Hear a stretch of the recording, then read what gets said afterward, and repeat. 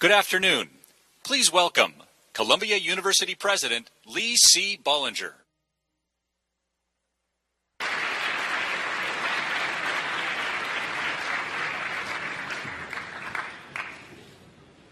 This town hall with Warren Buffett and Bill Gates, moderated by Charlie Rose, is a wonderful event for Columbia, and we're very, very proud to host it. And I must say it's a very special and I suspect deeply memorable occasion for our students, the primary audience that drew all of our guests here today. Warren, Bill, and Charlie are friends of this university and of mine personally, and in the case of Warren Buffett, an alumnus. They are people of enormous talent, accomplishment, and success. And as much as anyone alive at this moment, they embrace and act on the deep sense of responsibility that good fortune creates. If you had to choose people to represent the best of a generation or even a century, you could not do better than these individuals. Charlie Rose demonstrates how the art of conversation can educate and illuminate. Bill Gates succeeded in creating from scratch a business giant that now takes that success and searches the world looking for ways to make humanity meaningfully better off. And Warren Buffett is a one-of-a-kind investment genius, but even more importantly, he grasps a complex world better than almost anyone else, and then combines that singular talent with an uncanny capacity for condensing insight and wisdom into memorable utterances at the level of a Will Rogers or a Mark Twain. We are admiring and grateful for their presence today. Thank you very much.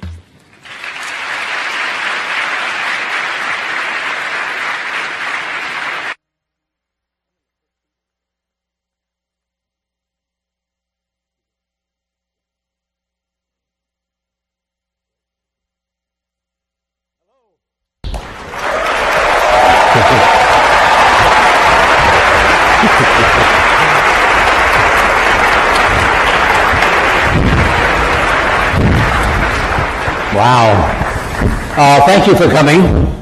Thank you, President Bollinger, and also to Columbia for hosting this. And we also very much appreciate the people who are here in Alfred Lerner Hall. And we want to welcome everyone viewing on Facebook Live. These two guys sitting next to me I've known for a long time. I've probably done more interviews with the two of you than anyone else. I certainly know that I always came away, one, having fun, and two, learning something. And my guess is so will you this afternoon. They represent two different generations, but they represent a kind of essential friendship. As Bill has said, it was instantaneous when they first met, that they knew they would be great friends. I should also say to you that they have been here before. This was, I think, in 2009, was it? Sounds right. Do you remember, Bill? Yep. 2009. And what was that event called? Making America Great, wasn't it? Keeping America Great. Keeping America. We're entitled to a royalty. Keeping America Great in 2009. Later, I'll be here talking for just a few minutes with them. But this is an opportunity for all of you to participate. There'll be people going around with microphones. I ask you, in the interest of everybody here, we don't need speeches, we need curiosity. We need people to really think about what they're saying, think about what you think, and in the most precise way you can, ask a question so that as many people as possible will have a chance to be involved. We'll have a considerable amount of time, to talk about anything, and certainly everything from your curiosity about what they know, which is considerable, but also the world around you, because they know a lot about that too. But I want to go back to the idea of this friendship, Warren. What is it that you two share? What makes this friendship so satisfying for both of you? Well, I think we both certainly share a curiosity about the world, and we come from two different but related worlds. So we had, I think we probably spent about 10 hours of this 1 hour visit that Bill was scheduled on July 5th, 1991. His mother had to talk him into it. And we weren't halfway. I mean, we'd gotten no place in terms of our eventual agenda just in that time. In fact, the governor of Washington came by, and Bill's dad had to come into the bedroom and pull us out of it. We didn't want to. He was a little embarrassed we were talking to him. Well, we have fun to start with. Right. I mean, every relationship should have a lot of fun in it. And we find the world in just such an interesting place. So we like to compare notes on it. When we compare notes, we have a lot of fun doing it. Part of the time, as I remember the conversation, by the way, there's a remarkable documentary about Warren, which is on HBO. I think it premieres on January 30th, on Monday. Yeah. You should take time to take a look at it. Bill's involved in that, and you will see, in a sense, it's called, I think, Becoming Warren Buffett. Yeah, that's what it's called. Becoming. Took me 86 years, but I got there. You're doing well on it, though, aren't you? Well, so far, yeah. But best is yet to come. And one of the things that happened tonight, Bill, was that I guess your dad at the dinner said, what's been the most important quality for you? And you found out that you and Warren had the same word.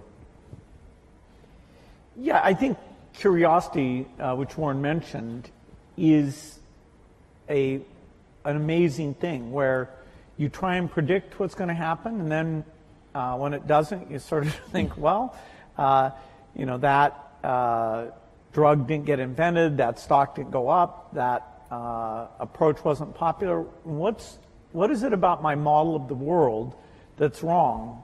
Who could I talk to? What could I read?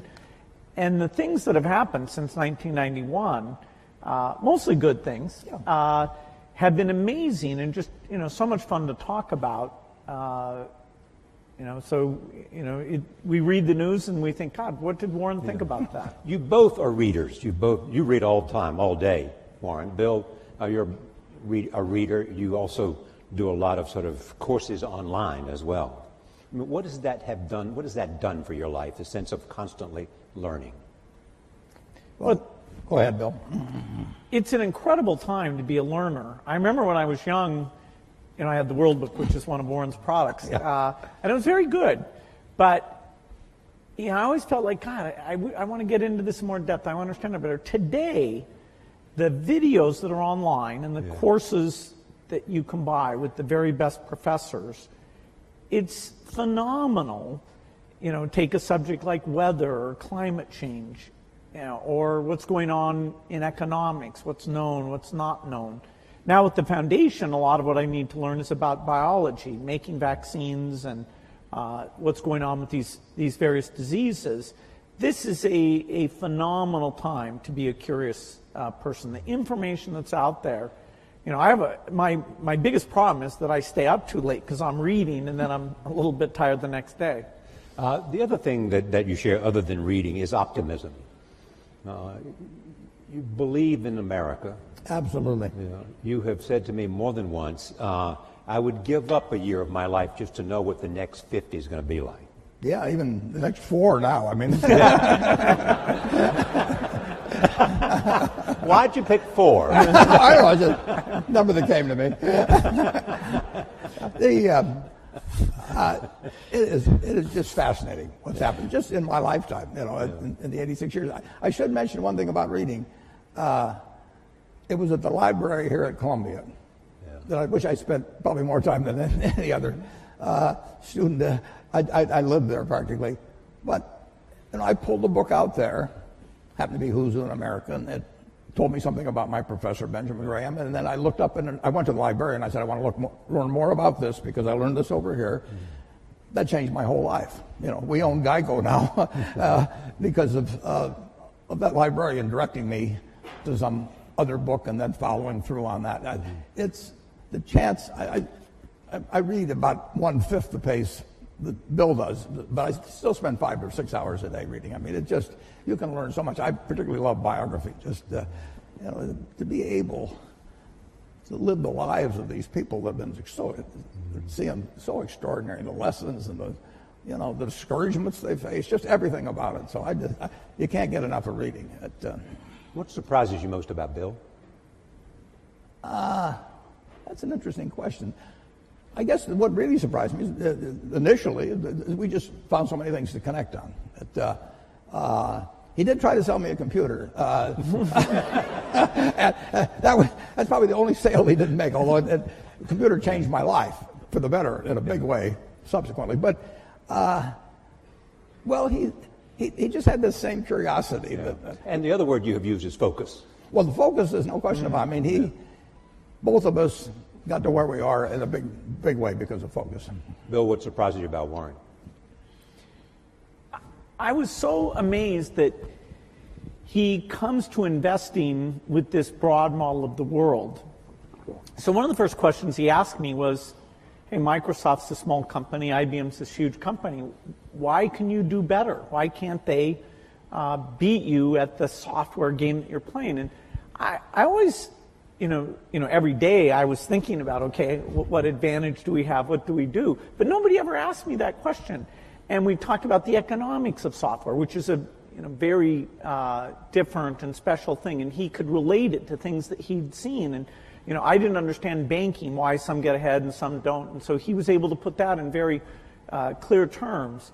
And so I found somebody whose model was rich enough that it helped me understand things that I really wanted to know. And we could laugh about things that were a surprise to us. I'd say his humility and his sense of humor really stood out in this incredible way. I mean, he enjoys what he does and he shares that with other people. And even, when I ask questions that are pretty naive that he's probably been asked 50 times, he's very nice about, well, it took me a long time to figure this out, Bill, but here's how it works. I tried Bill out with some non-transitive dice. And I'd read about him in Scientific American or someplace. And there were only 2 people in the world in the history of these dice that actually figured it out while I was trying to take their money from them. And one was the leading symbolic logician in the world, and the other was a drunk who didn't really know any better and asked the wrong question. But Bill said, wait a second, you choose first, and the game was over. You taught him, you didn't teach him, but you brought him into a great appreciation of bridge. Yeah, he'd play bridge, but the family is very big on games. His family was very, very big on games, and so we played bridge together, and we played in China, going down great rivers when we were supposed to be looking at the scenery. We had a good time playing bridge. All right, we've got a lot of questions we want to talk from the audience. We want to start up in the balcony, so we haven't forgotten you. It's hard to see, but is there a number there that has a question? Okay, start it wherever it is. Yes, number 6.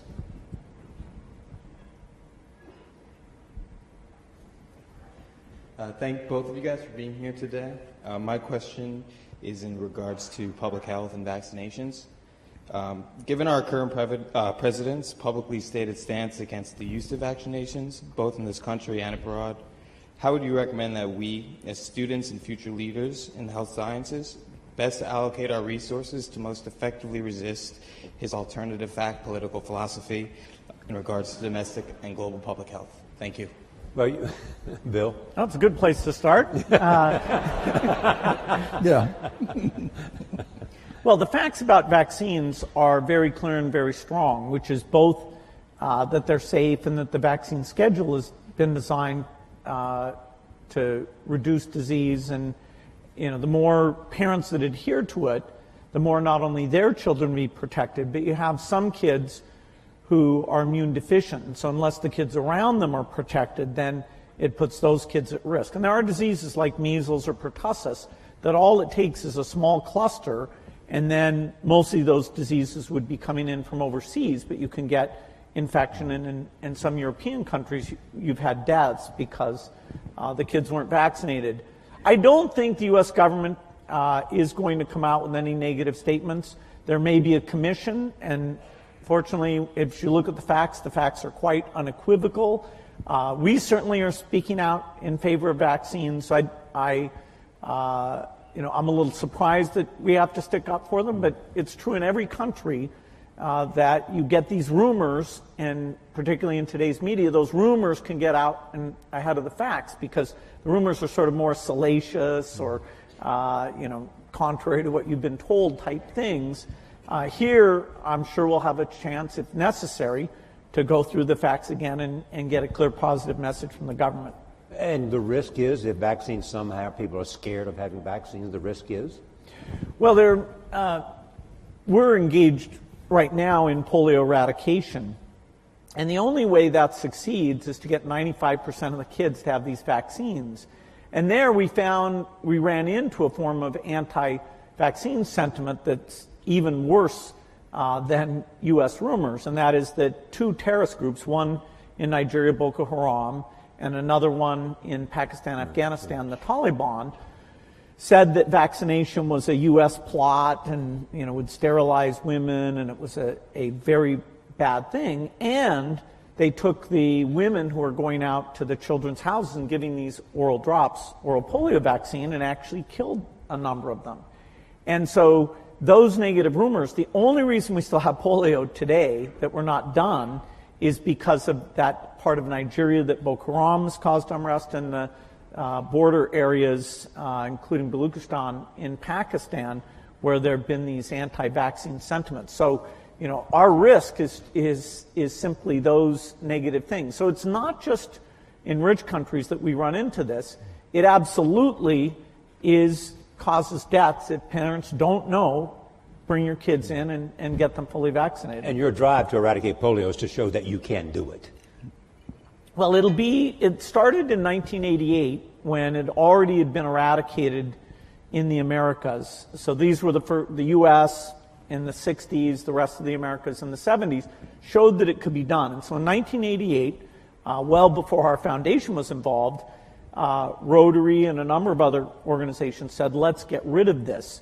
And it's been harder than was expected just because of these sentiments. Here we are in 2017, last year, less than 50 cases. So we are very, very close. In fact, there's so few cases now, the way that we track where the virus is we go and look at sewage samples, and we see, because a lot of kids get infected and pass it along without getting paralyzed. And so it's only through these sewage samples we know that there's still about 4 places in Pakistan and Afghanistan and 1 place in Nigeria that we haven't gotten there yet.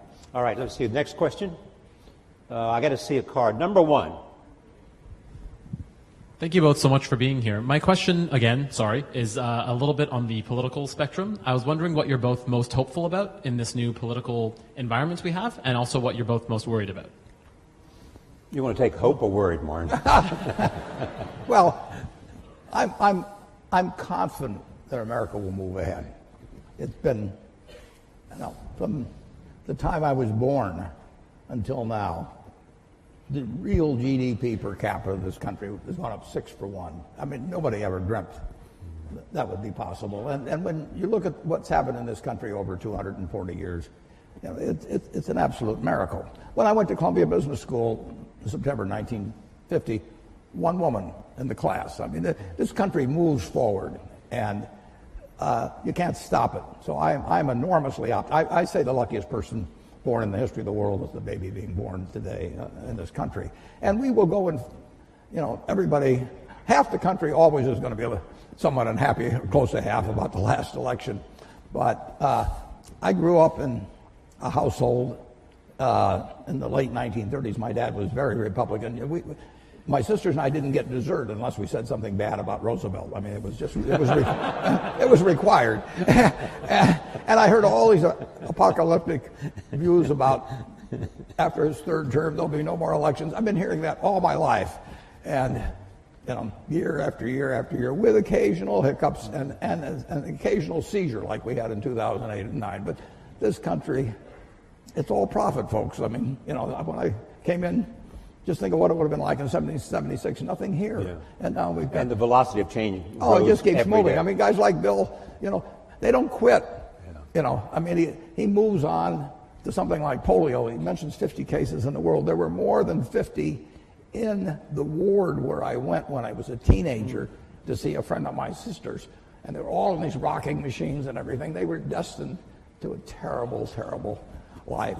And it was just one ward in Omaha. And now that's the yearly total, thanks initially to, as well as currently, to Rotary and some. But people kept working on it. This world moves forward, and it's been doing. I bought my first stock when I was 11 in April of 1942. The Dow was 100.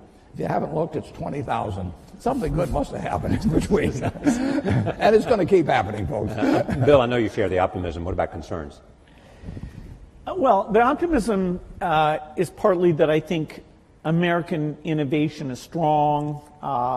Support for research is by and large bipartisan. And so whether it's health breakthroughs or even energy breakthroughs, I think, every year that goes by, we're going to have more of those things. Now, this administration is new enough. We don't know how their budget priorities will come out. There are things like foreign aid, which is a small part of the budget, about $30 billion a year, but that means the U.S. is the biggest, that every time there's new leadership, we have to go in and articulate the benefits. It's well spent. It's not the image that people have in the past. And so right now, I think there's a lot of intensity to make sure we get that message out and get, both in terms of the executive branch and the Congress, to maintain amazing things like the President's Malaria Initiative or PEPFAR, which is an HIV thing. These things started under President Bush, and so our foundation's had a great working relationship with Democratic and Republican administrations.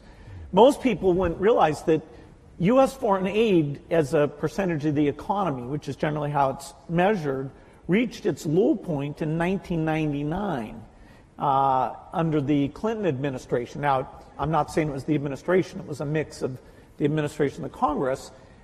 Then, during those Bush years, it went up fairly substantially. Now, the economy helped with that, but these initiatives were really amazing. And, I'm hopeful that maintaining or even growing these initiatives will be a priority when there's a lot of talk about tax cuts and different spending activities. And so it is a bit up in the air during these months ahead. And you've often made the point that no matter how big the private contributions are, sometimes in terms of sheer scale, you need a government.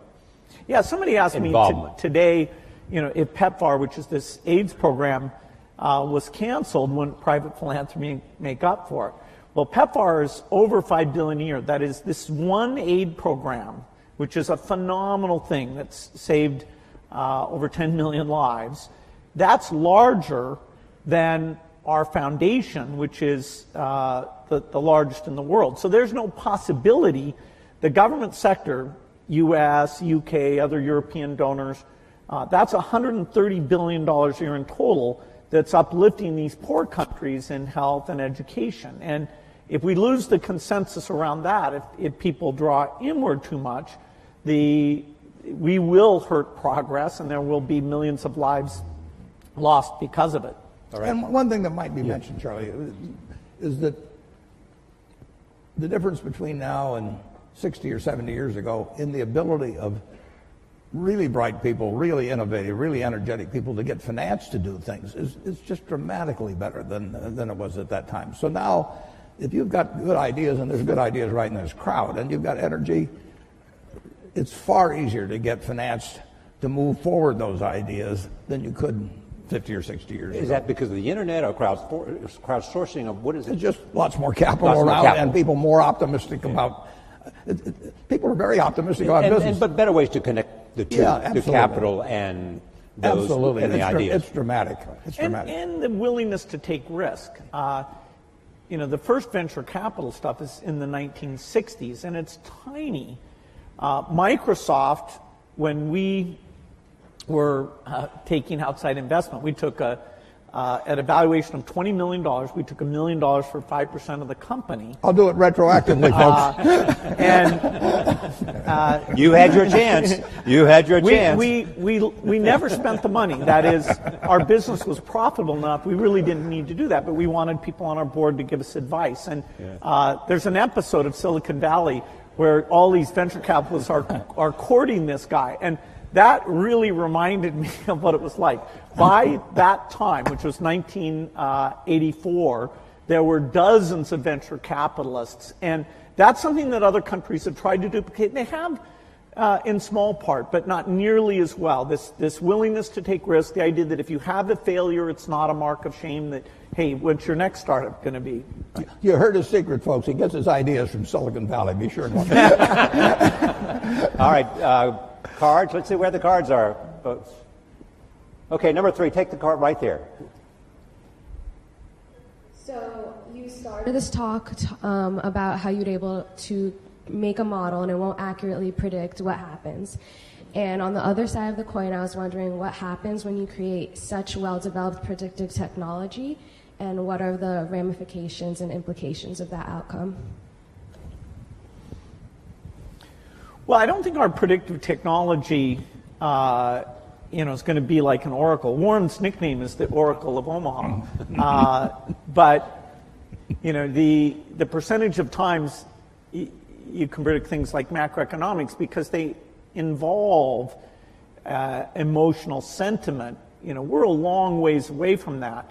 The biggest modeling thing I'm involved in is a group that models diseases. So we look at HIV or tuberculosis and understand, okay, what do we have to do in terms of diagnosis and drugs to get these things down? Once we finish polio, we'll go on, and our next big challenge, which will take decades, but I expect will be done in my lifetime, is malaria eradication. So these models aren't nearly at the point where they can take human sentiment into consideration. The field of economics, a very basic question about what we should have done differently before the financial crisis, there really is no consensus, whether it's with the public or inside the profession of economists. They agree that some of the emergency treatment we did was necessary and important, and I wish that was better understood. But in terms of the root causes, it's actually a little disconcerting how little our models, our understanding, explain how that imbalance got so extreme. All right, well, number 2. Hi, my name is Eugenia. I'm in the engineering school here at Columbia. And I wanted to ask, you were talking about that you love reading. I wanted to ask if you have a particular book that it changed your life, like the way you think about things. And I also wanted to ask, what is the thing that you admire the most about each other? Like you, Bill, about Warren, and the other way around. Thank you. They sort of touched on the second question, but go ahead, they may want to add to it. Books, though, first. Changed your life. Well, a book did change my life, and it was by a fellow who taught here at Columbia, Benjamin Graham, and I read the book when I was 19 called The Intelligent Investor. And I'd been interested in investments since I was maybe 7 or 8, but I'd read every book in the Omaha Public Library by the time I was 11. So why do you think you were interested in investing when you were 7 or 8? Because I was too dumb to get interested at 4. My dad had a very small investment firm, and I would just go down. I read all the books that he had there, waiting to go to lunch or whatever it might be, and then I went to the public library and read them all, and it just was a fascinating subject to me. But I didn't have any. I knew what everybody thought and all of that at an early age, but what Graham wrote made sense. I just happened to pick that book up at a bookstore in Lincoln, Nebraska. But to investing per se, is there something about your core competence that made investing the perfect place for you to be? Yeah, it certainly wasn't to be a pro football player. I looked. It was a question of zeroing out all the other incompetencies, and I was left with one thing, Just the allocation of capital. I was actually wired in a way that was. This would be something I would be good at. So wired in what way? I can't tell you precisely, but I've got the right temperament for it, which is much more important than IQ. If you've got more than 120 points of IQ, sell the rest to somebody else. You don't need it in investments, but you do need the right temperament. You do. You do have to be able to think for yourself. And getting back to, the earlier question, the first question I ask myself when I look at a business is, is it important and easy what I can determine about this business? Yeah. And a lot of them don't make it. Now, Bill is looking for hard questions that plague society and where intellect and money may make a difference. They may not for a while. But he's taking on the tough things. My job is to find easy things. I'm looking for 1 foot bars to step over, rather than 8 foot bars to jump over, But that's not irrational if you're looking at the investment universe. But reading is key. On the biography, on the book thing, I will tell you a wonderful book to read. I can tell you a number of them. Intelligent Investor, obviously, if you're in the investment field. But Katharine Graham's autobiography is a marvelous book, and it's absolutely honest, told by an incredible woman who had an incredible life and then wrote honestly about it. And someone who you knew very well Yeah, and invested with, and she was a bit reluctant and had to be assured, that she was afraid of me, actually. Yes, exactly. But what makes that book so much? It is such a broad range of human experience, honestly told. I mean, you couldn't have nobody in Hollywood could write a scenario that she lived through, and just to see that world develop, how she reacted to it, and everything. You can learn so much. My partner Charlie Munger just loves Ben Franklin. You can learn from other people and their mistakes, and I find biography is my favorite. Part of the reason you love biographies. Pardon me? Part of the reason you love biographies. Yeah. Okay. Where is the card? Right here. Just come here. I'm having a hard time seeing the card, so that right here. See where the hands are raised. Hi, my name is Chisuma. I'm a senior here at the college. I'm also a Gates Millennium Scholar with my family over here. So I'd like to ask, what both of you do involves a lot of risk. And sometimes you have to face the fear of failure with that risk. So I'm asking, how did you overcome that fear and what steps did you take to do that? Well, I think I was very lucky that when I was in high school, the computer was brought in there. And I developed a fascination for it and became kind of fanatical about it. So that, I didn't view it as risky. I viewed it as this kind of fun hobby. Even when I went to college, which I didn't finish, but I spent time up in Cambridge, Massachusetts, I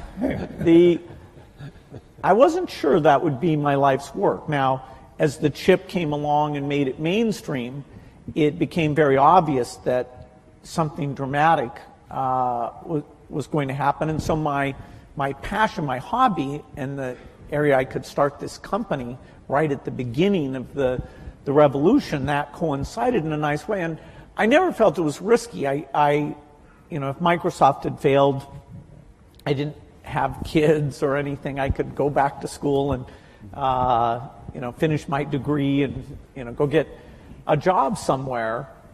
I was very risk averse in running the company. I always made sure we had enough money in the bank to pay everybody for at least a year if nobody paid us at all. Because this idea, I was hiring people who had kids and families, and they were moving to work there. And here I was, 19, 20 years old, and sort of telling these people I'd be paying their salaries. So I was actually very conservative on a financial point of view. And one of the few arguments I had with Steve Ballmer, who came in and played a phenomenal role in the success of the company, was how many people could he hire? Because I was trying to be so conservative. But I let him go full speed, and it turns out our financial success meant that we never had a conflict about that. But I think it's great to be risk-taking, particularly when you're young, trying out different things, fields that aren't very popular that you might enjoy.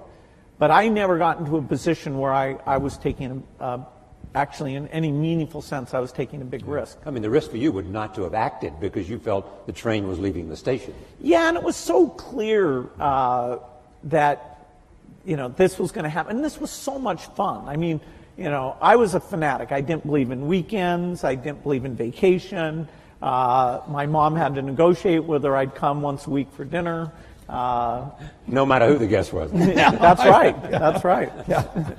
But Warren, you have often said you still tap dance to work. Absolutely. Because you can paint with your own colors. Yeah. I get I'm as excited about tomorrow in terms of what's going to happen as I was when I started. I was having a lot of fun when I started, but I'm having just as much fun now. And when I was here at Columbia, I had this terrible fear. It was impossible for me to speak in public. I mean, I wasn't able to do it. I actually read an ad in the New York Times. I went down to Midtown, signed up for a course, gave the guy a check, and then stopped payment on the check. I mean, I was just petrified. But finally, and actually, after you get through hearing me today, maybe you'll wish I'd stayed afraid of public speaking, but that's another question. Then, when I got out to Omaha, I finally decided I just had to do it, so I gave a guy $100 in cash, and once I parted with $100 in cash, I'd jump off the Grand Canyon to get my money's worth. So, but it changed my life. But I would say this: don't fear failure. Almost everything that's turned out, I got turned down by Harvard. The best thing ever happened. Among other some good things that happened that didn't seem good at the time. Don't worry about. And don't let it eat at you or look back. Just keep going, because you're going to have some things, and forget them. Go forward. All right, I want to go to the back of the room, right back there, wherever number 3 is. Hi, my name is Matthew Mann. I'm a first year at Columbia Business School. Both of you had a moment where you went out on your own. And I guess my question would be, if you were to do it all over again, you're in our shoes, what industry would that be in? Where would you start your own business today? I'd do the same thing. Yeah. I mean, for one thing, I'd be a failure at anything else probably. I mean, I'm not gonna, no, I mean, I had fun when I was in my 20s, my 30s. Now I'm 86 and I'm having fun. And so I advise students, as much as possible, look for the job that you would take if you didn't need a job. I mean, don't sleepwalk through life, and don't say it's all going to be great. I'll do this and I'll do that, and I'm just marking time till I get to be older. That, as I've told people, that's like saving up sex for your old age. I mean, it just is not it is not a good idea. Yeah.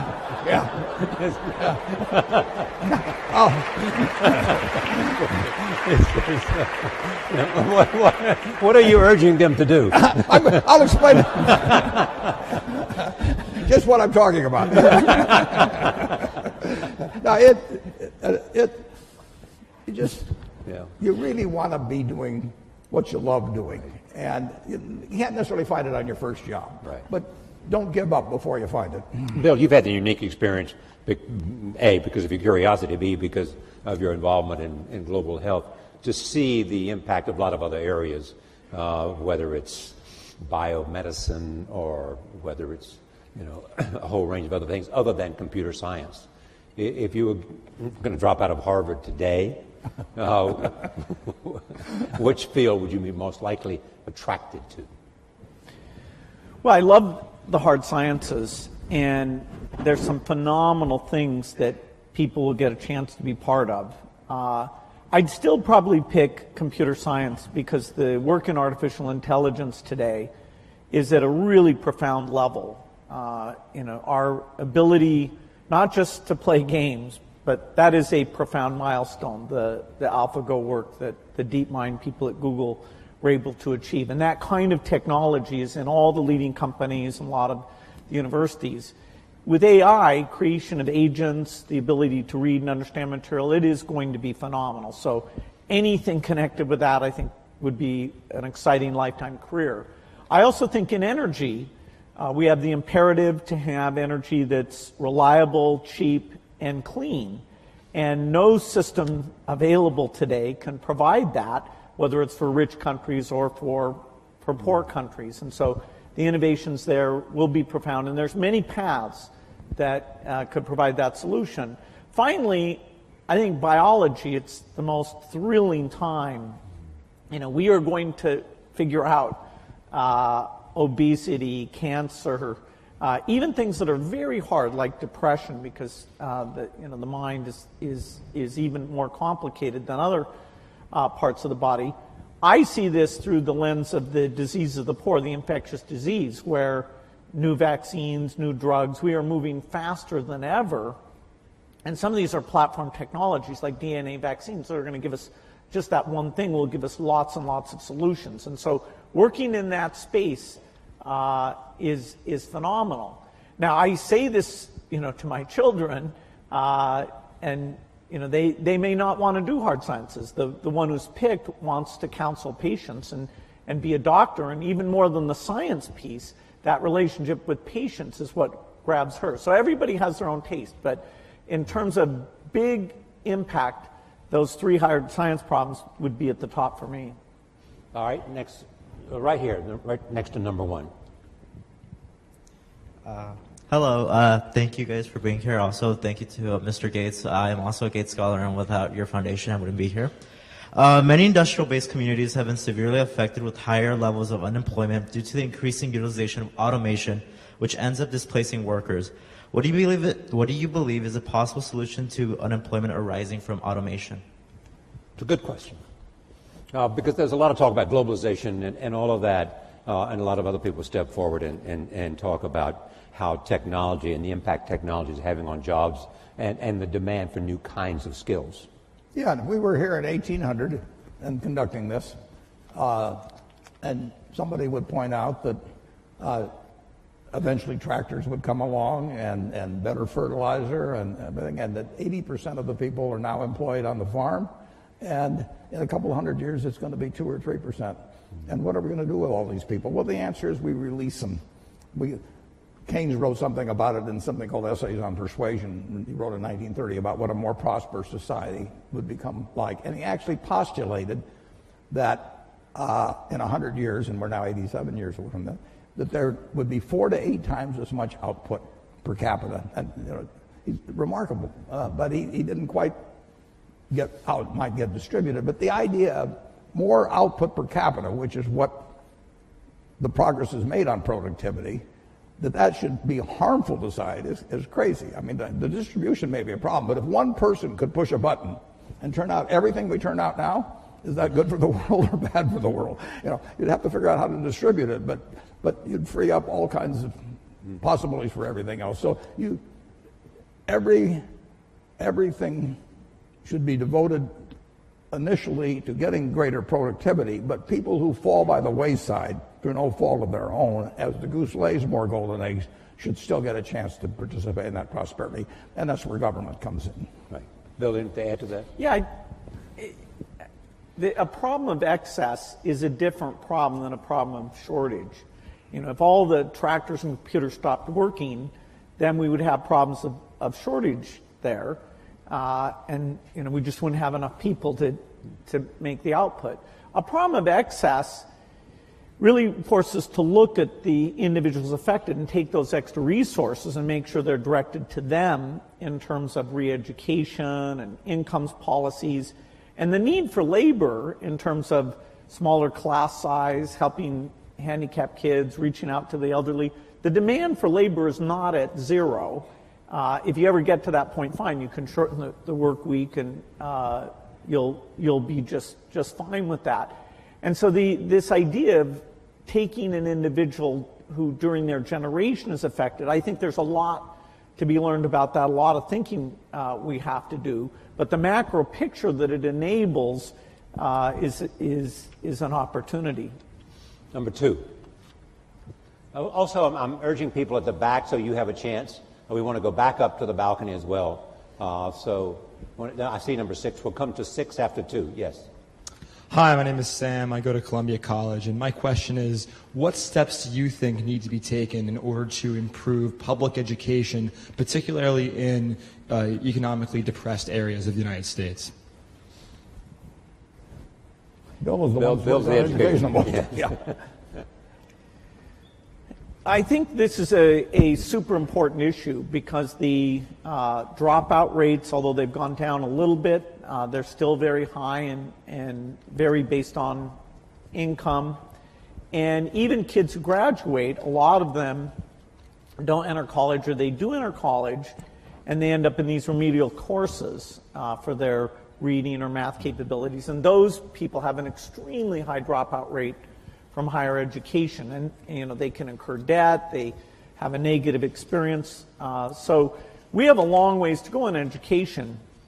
There are some very strong points of light, like here in New York City, some of the charter schools are, with even less resources than schools at large, doing a phenomenal job of educating kids.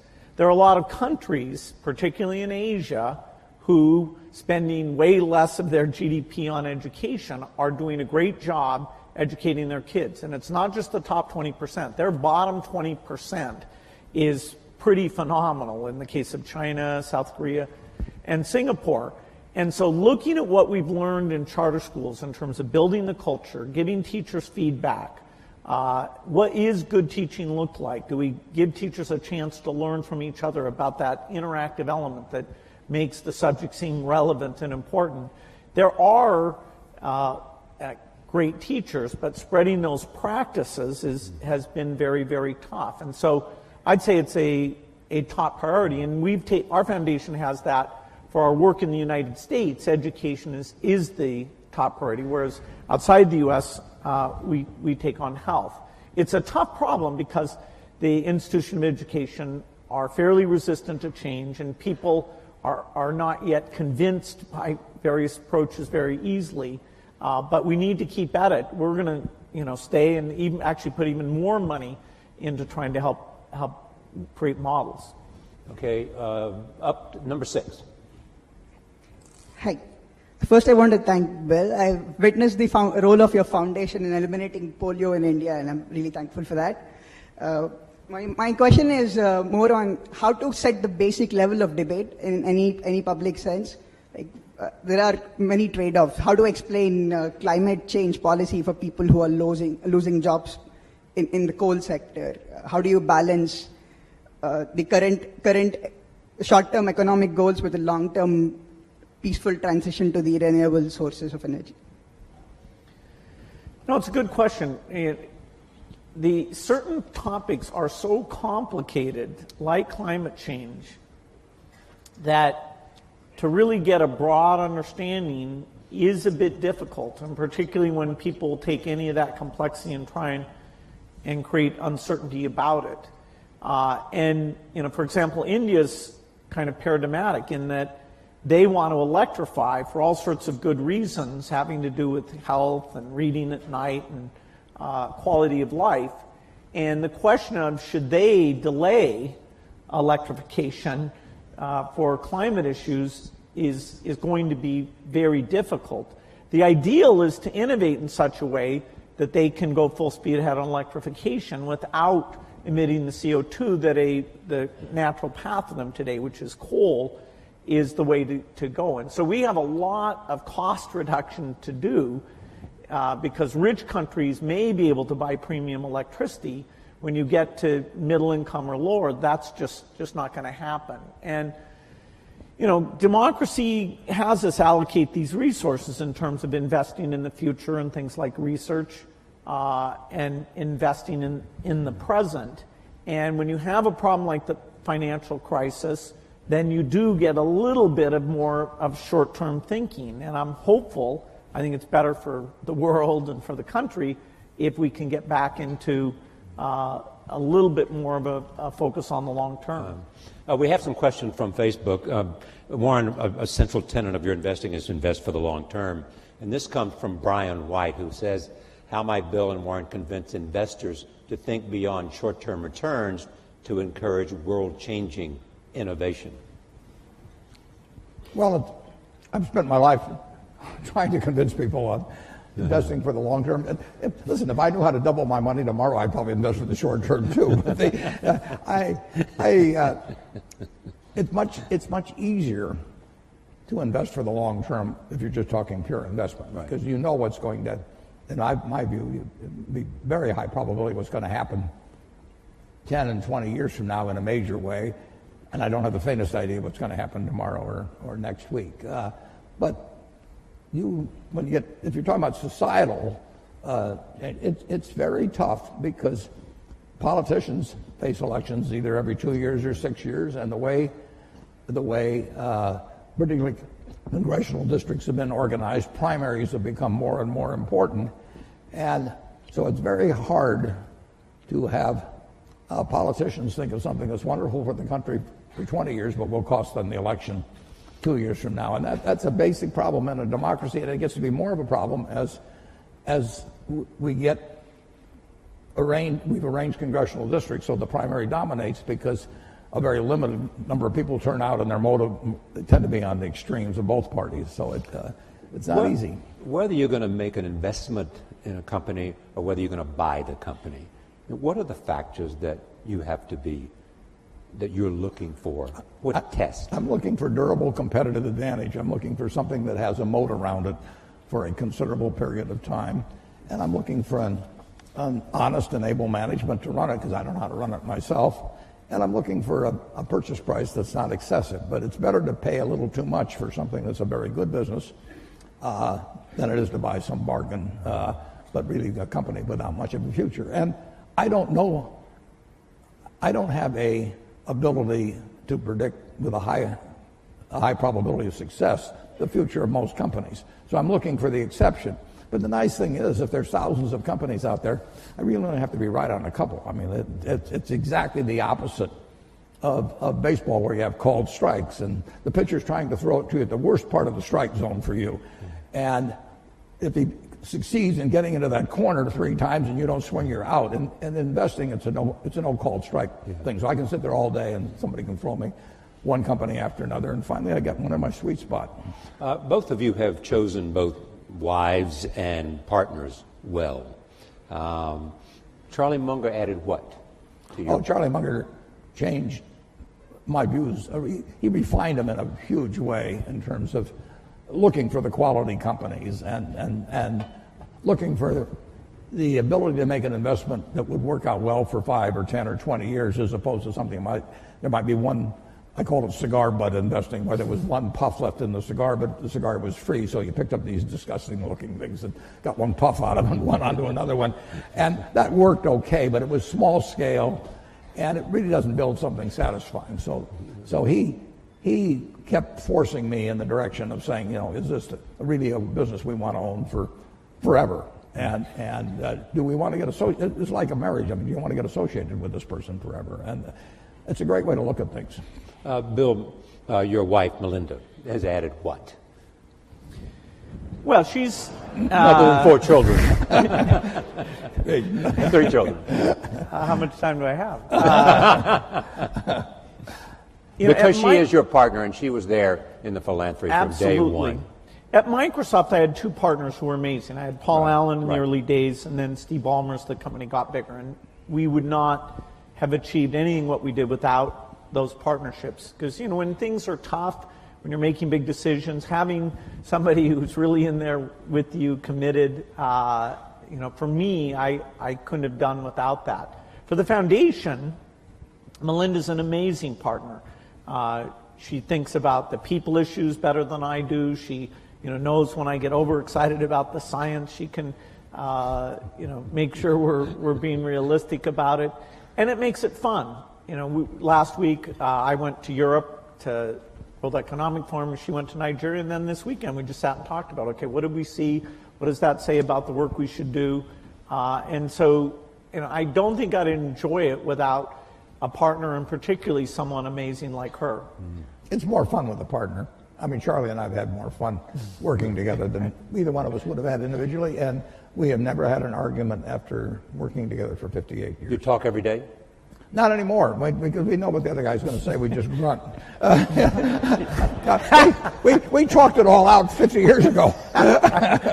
So if you see Charlie and he says, "Why haven't you called me?" you'd say, "Well, I knew what you'd say anyway." Absolutely. No, there's no question about it. We still have a lot of fun together. All right, right there. Well, let's see, number 2. Hi, my name is Molly Zanger. I'm a student at Barnard College. I guess what I'm basically wondering is what your main considerations are when you're choosing where to donate and what causes to donate to, and what the main challenges are that are associated with that.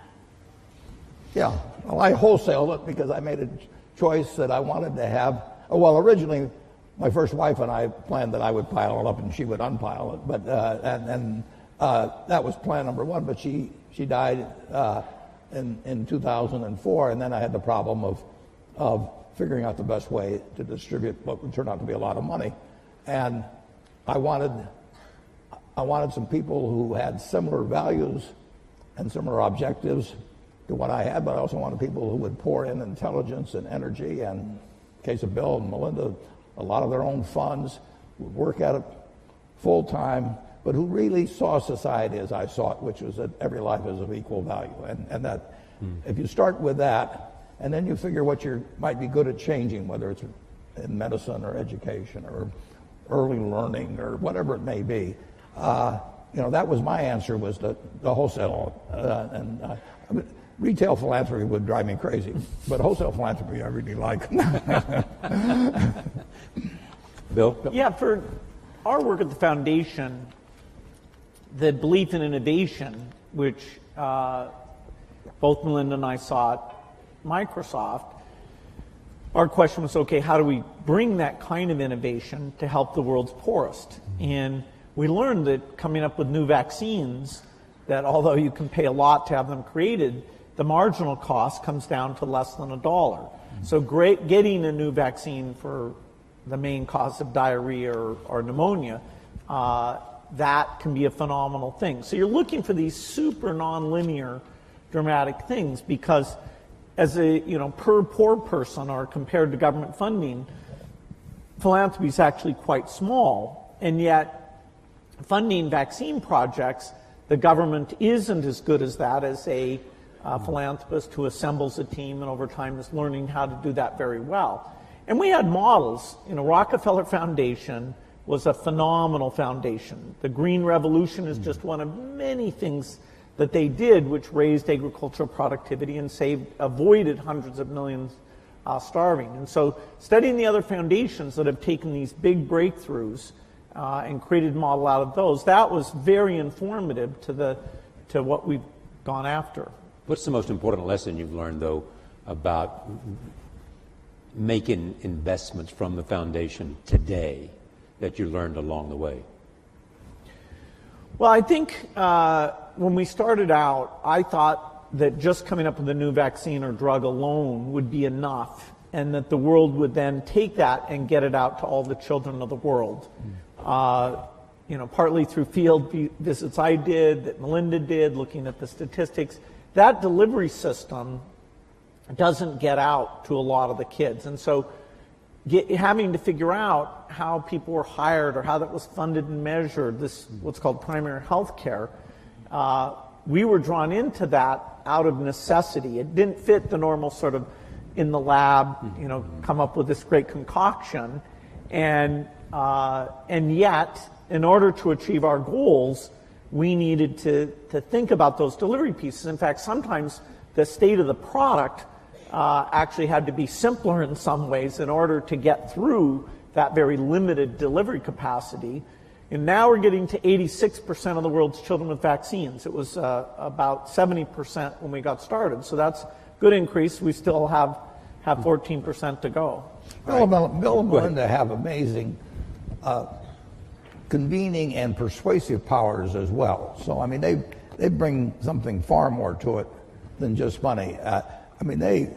They work incredibly hard, as do my three children and their foundations, but they work incredibly hard at getting governments involved in vaccines or whatever it may take. And that just is, it's an extra dimension that I think very few people have in the field. Yeah, I mean, it's a hands-on well, travel to experience. When Melinda is in Africa and she's holding a little baby, she is actually thinking, this kid needs to be vaccinated, has a decent chance in education and all that. I feel the same way about the kid, but what I really think is he's going to pee on me, can I hand him some? So there's just a difference in that human touch that makes a big difference. I'm halfway in between. I think he's closer to me, actually. Number 1, number 3, and number 4. First 1, then 3, then 4. Hi, I'm Malvika Goswami at the Columbia Business School. If the current government were to ask for your advice on immigration or healthcare reform, what would you recommend to them? Maureen? Well, on immigration? Yes. Immigration, this country is built on it. I always say to people that are anti-immigration, let's put it in retroactively. Everybody leaves. It's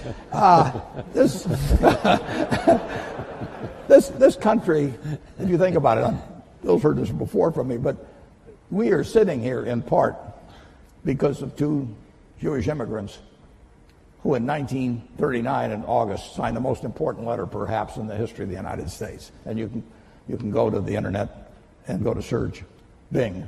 And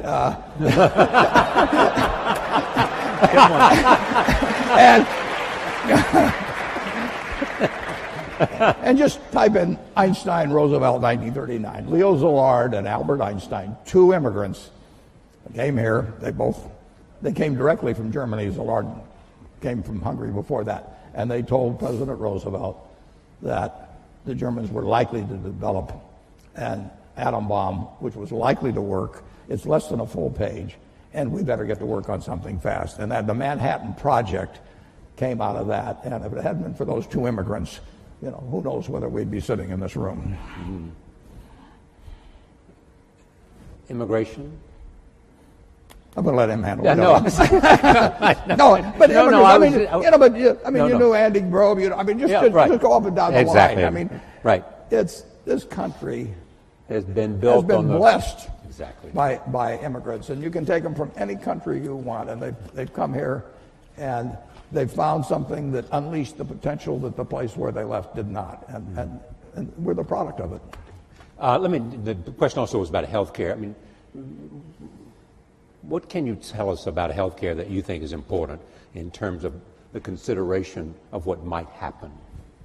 I mean, if you were building a healthcare plan for America, what would be the elements that you would want to include? Well, there's no doubt that in order to provide decent health care, the percentage of GDP devoted to it is going to go up over time. It's already very high, and yes, there's some efficiencies to be gained in that 18% or so number. But as society ages, as we come up with new things like joint replacement, organ transplant, which are going to create lots of human benefits, we're going to have more resources overall, including more government resources for health care. And so it's a tough problem because you have both access problems today and you have cost problems today.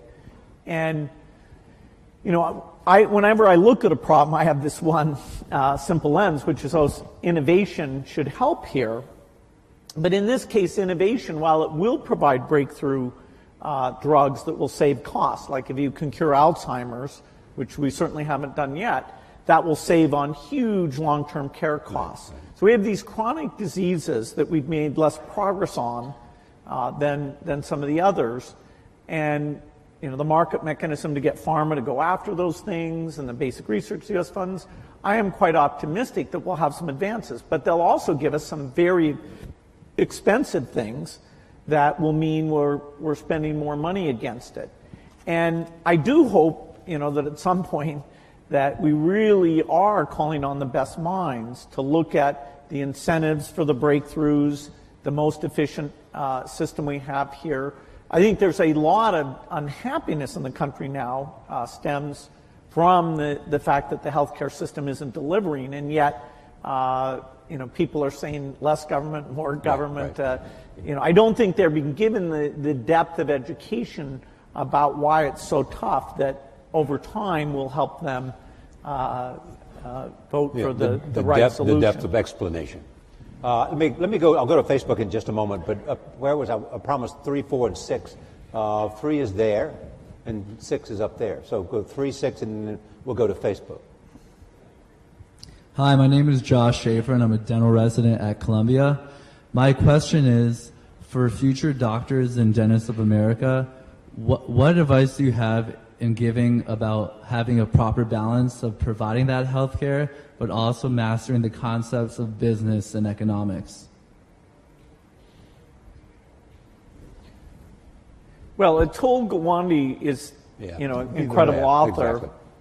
He, in the current issue of the New Yorker, has the latest in wonderful articles about the healthcare system.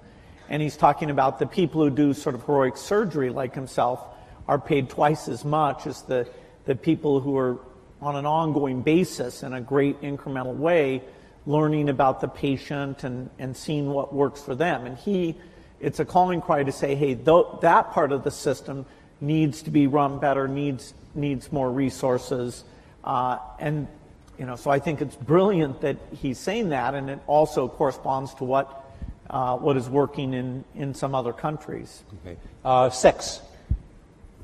Hello, my name is Dara. I'm from Columbia College. So you both have invested a great deal of money abroad, but there is a prevailing belief by some that there are pressing issues in America, there are poor people here, there are sick people here, and we should deal with that first before even tackling anything abroad. So what are your thoughts on that? Well, my own personal thought is that every life is of equal value. And in many ways,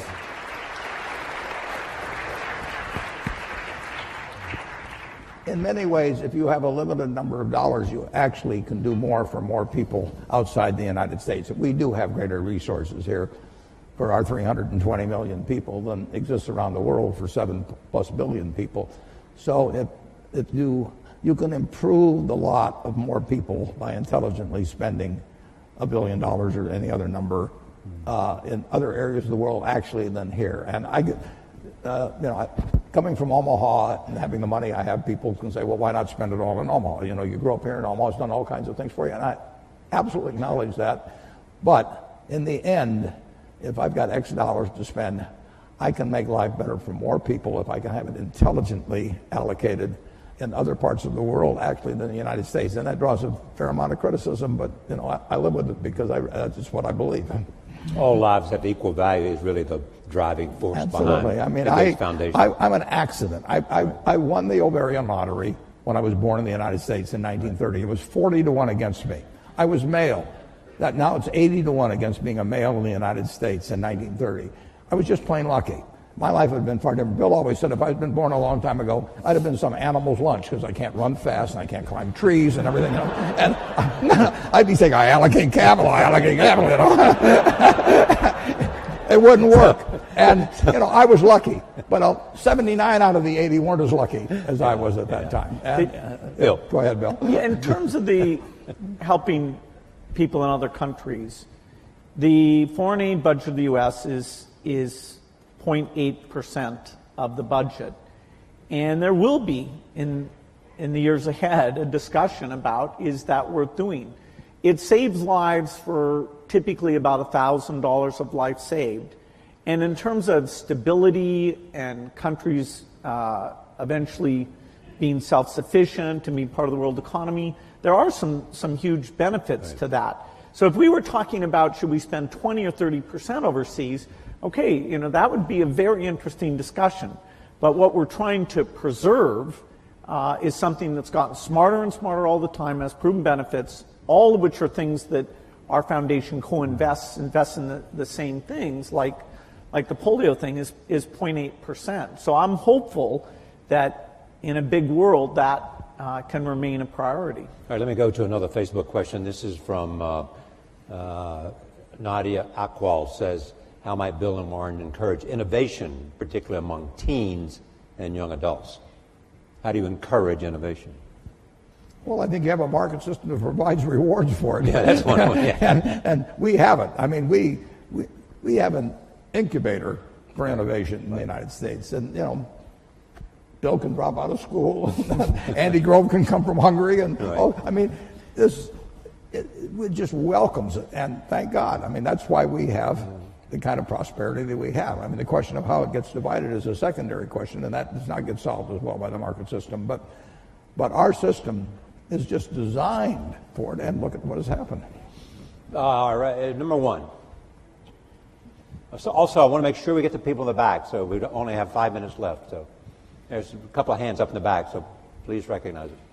Hi, my name is Sahir. I'm a senior in the engineering school. As men of such great influence, I'm curious, and we touched a little bit about this in the last question, but how you deal with reconciling your convictions with maybe what is believed by the public, maybe even a majority, considering that you have the wealth and power and fame to make such great things happen.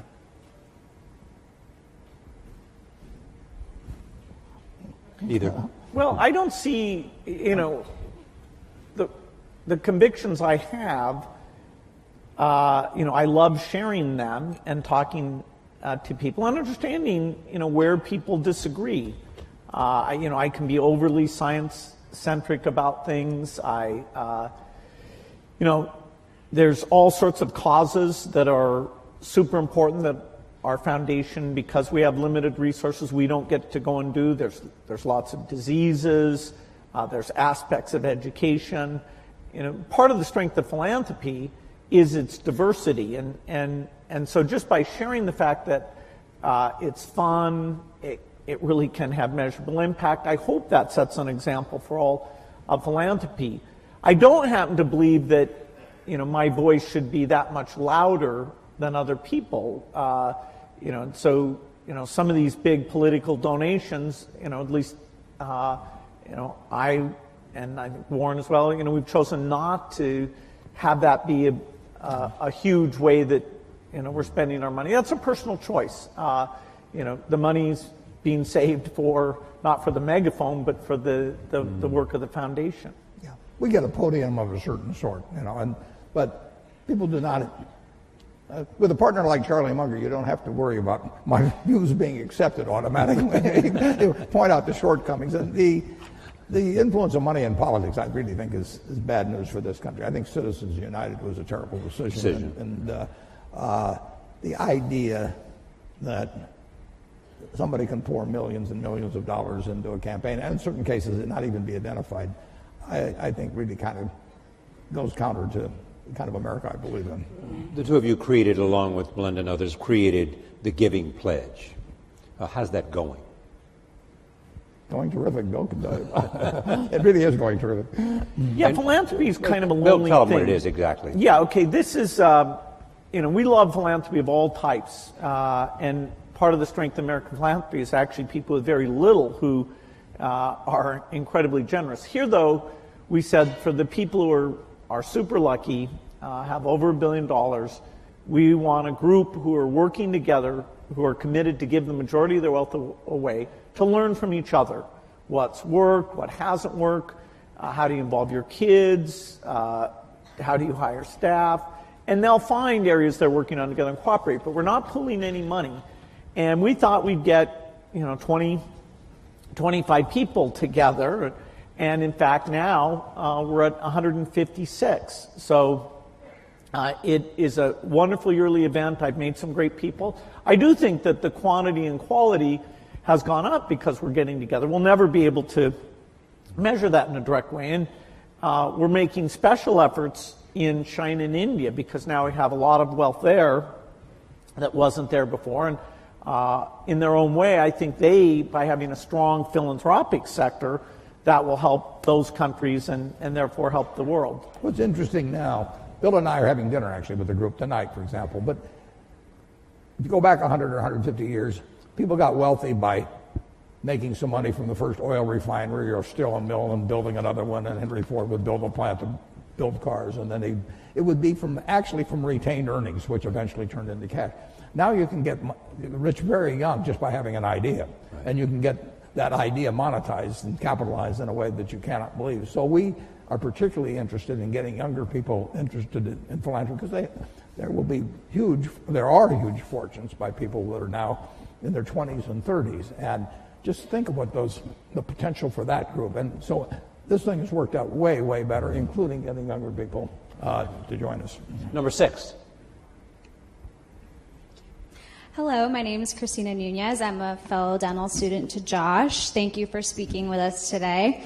I'm curious about your insight related to relationships. I'm personally, given a desire to honor myself and respect other individuals, have found it difficult throughout life to discern which relationships to really foster and invest in and accept challenges from, and which to kind of forego and abandon because they're more harmful than helpful. So are there any major life lessons that you two have learned through your personal experiences? Well, it's a very important question, and the more you will move in the direction of the people that you associate with. So it's important to associate with people that are better than yourself, and actually the most important decision many of you make, not all of you, will be the spouse you choose. Right. And you want to associate with people who are the kind of person you'd like to be. You'll move in that direction, and the most important person by far in that respect is your spouse. I can't overemphasize how important that is, and you're right. The friends you have, they will form you as you go through life, and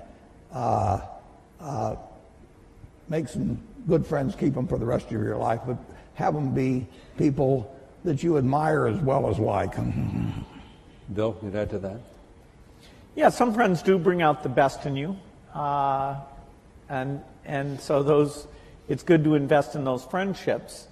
And some friends challenge you about things you're doing, and that level of intimacy is great. I wouldn't say that I was so obsessed with work. I didn't invest, I'd say, in my 20s and 30s as much as I should have. It's really through Melinda and seeing, other people, I realized, okay, that is, it's really worth the investment to have those people as you're always there to help them and vice versa. So we started with friendship and we end with a question of friendship. I want to thank, first of all of you in this audience for coming here at Columbia University, for the Facebook audience coming here to Columbia, where we faculty and students from all of the disciplines at Columbia, and they have participated. Most of all, we want to thank this afternoon, as we said, and have a conversation with Warren Buffett and Bill Gates. Thank you. Thank you.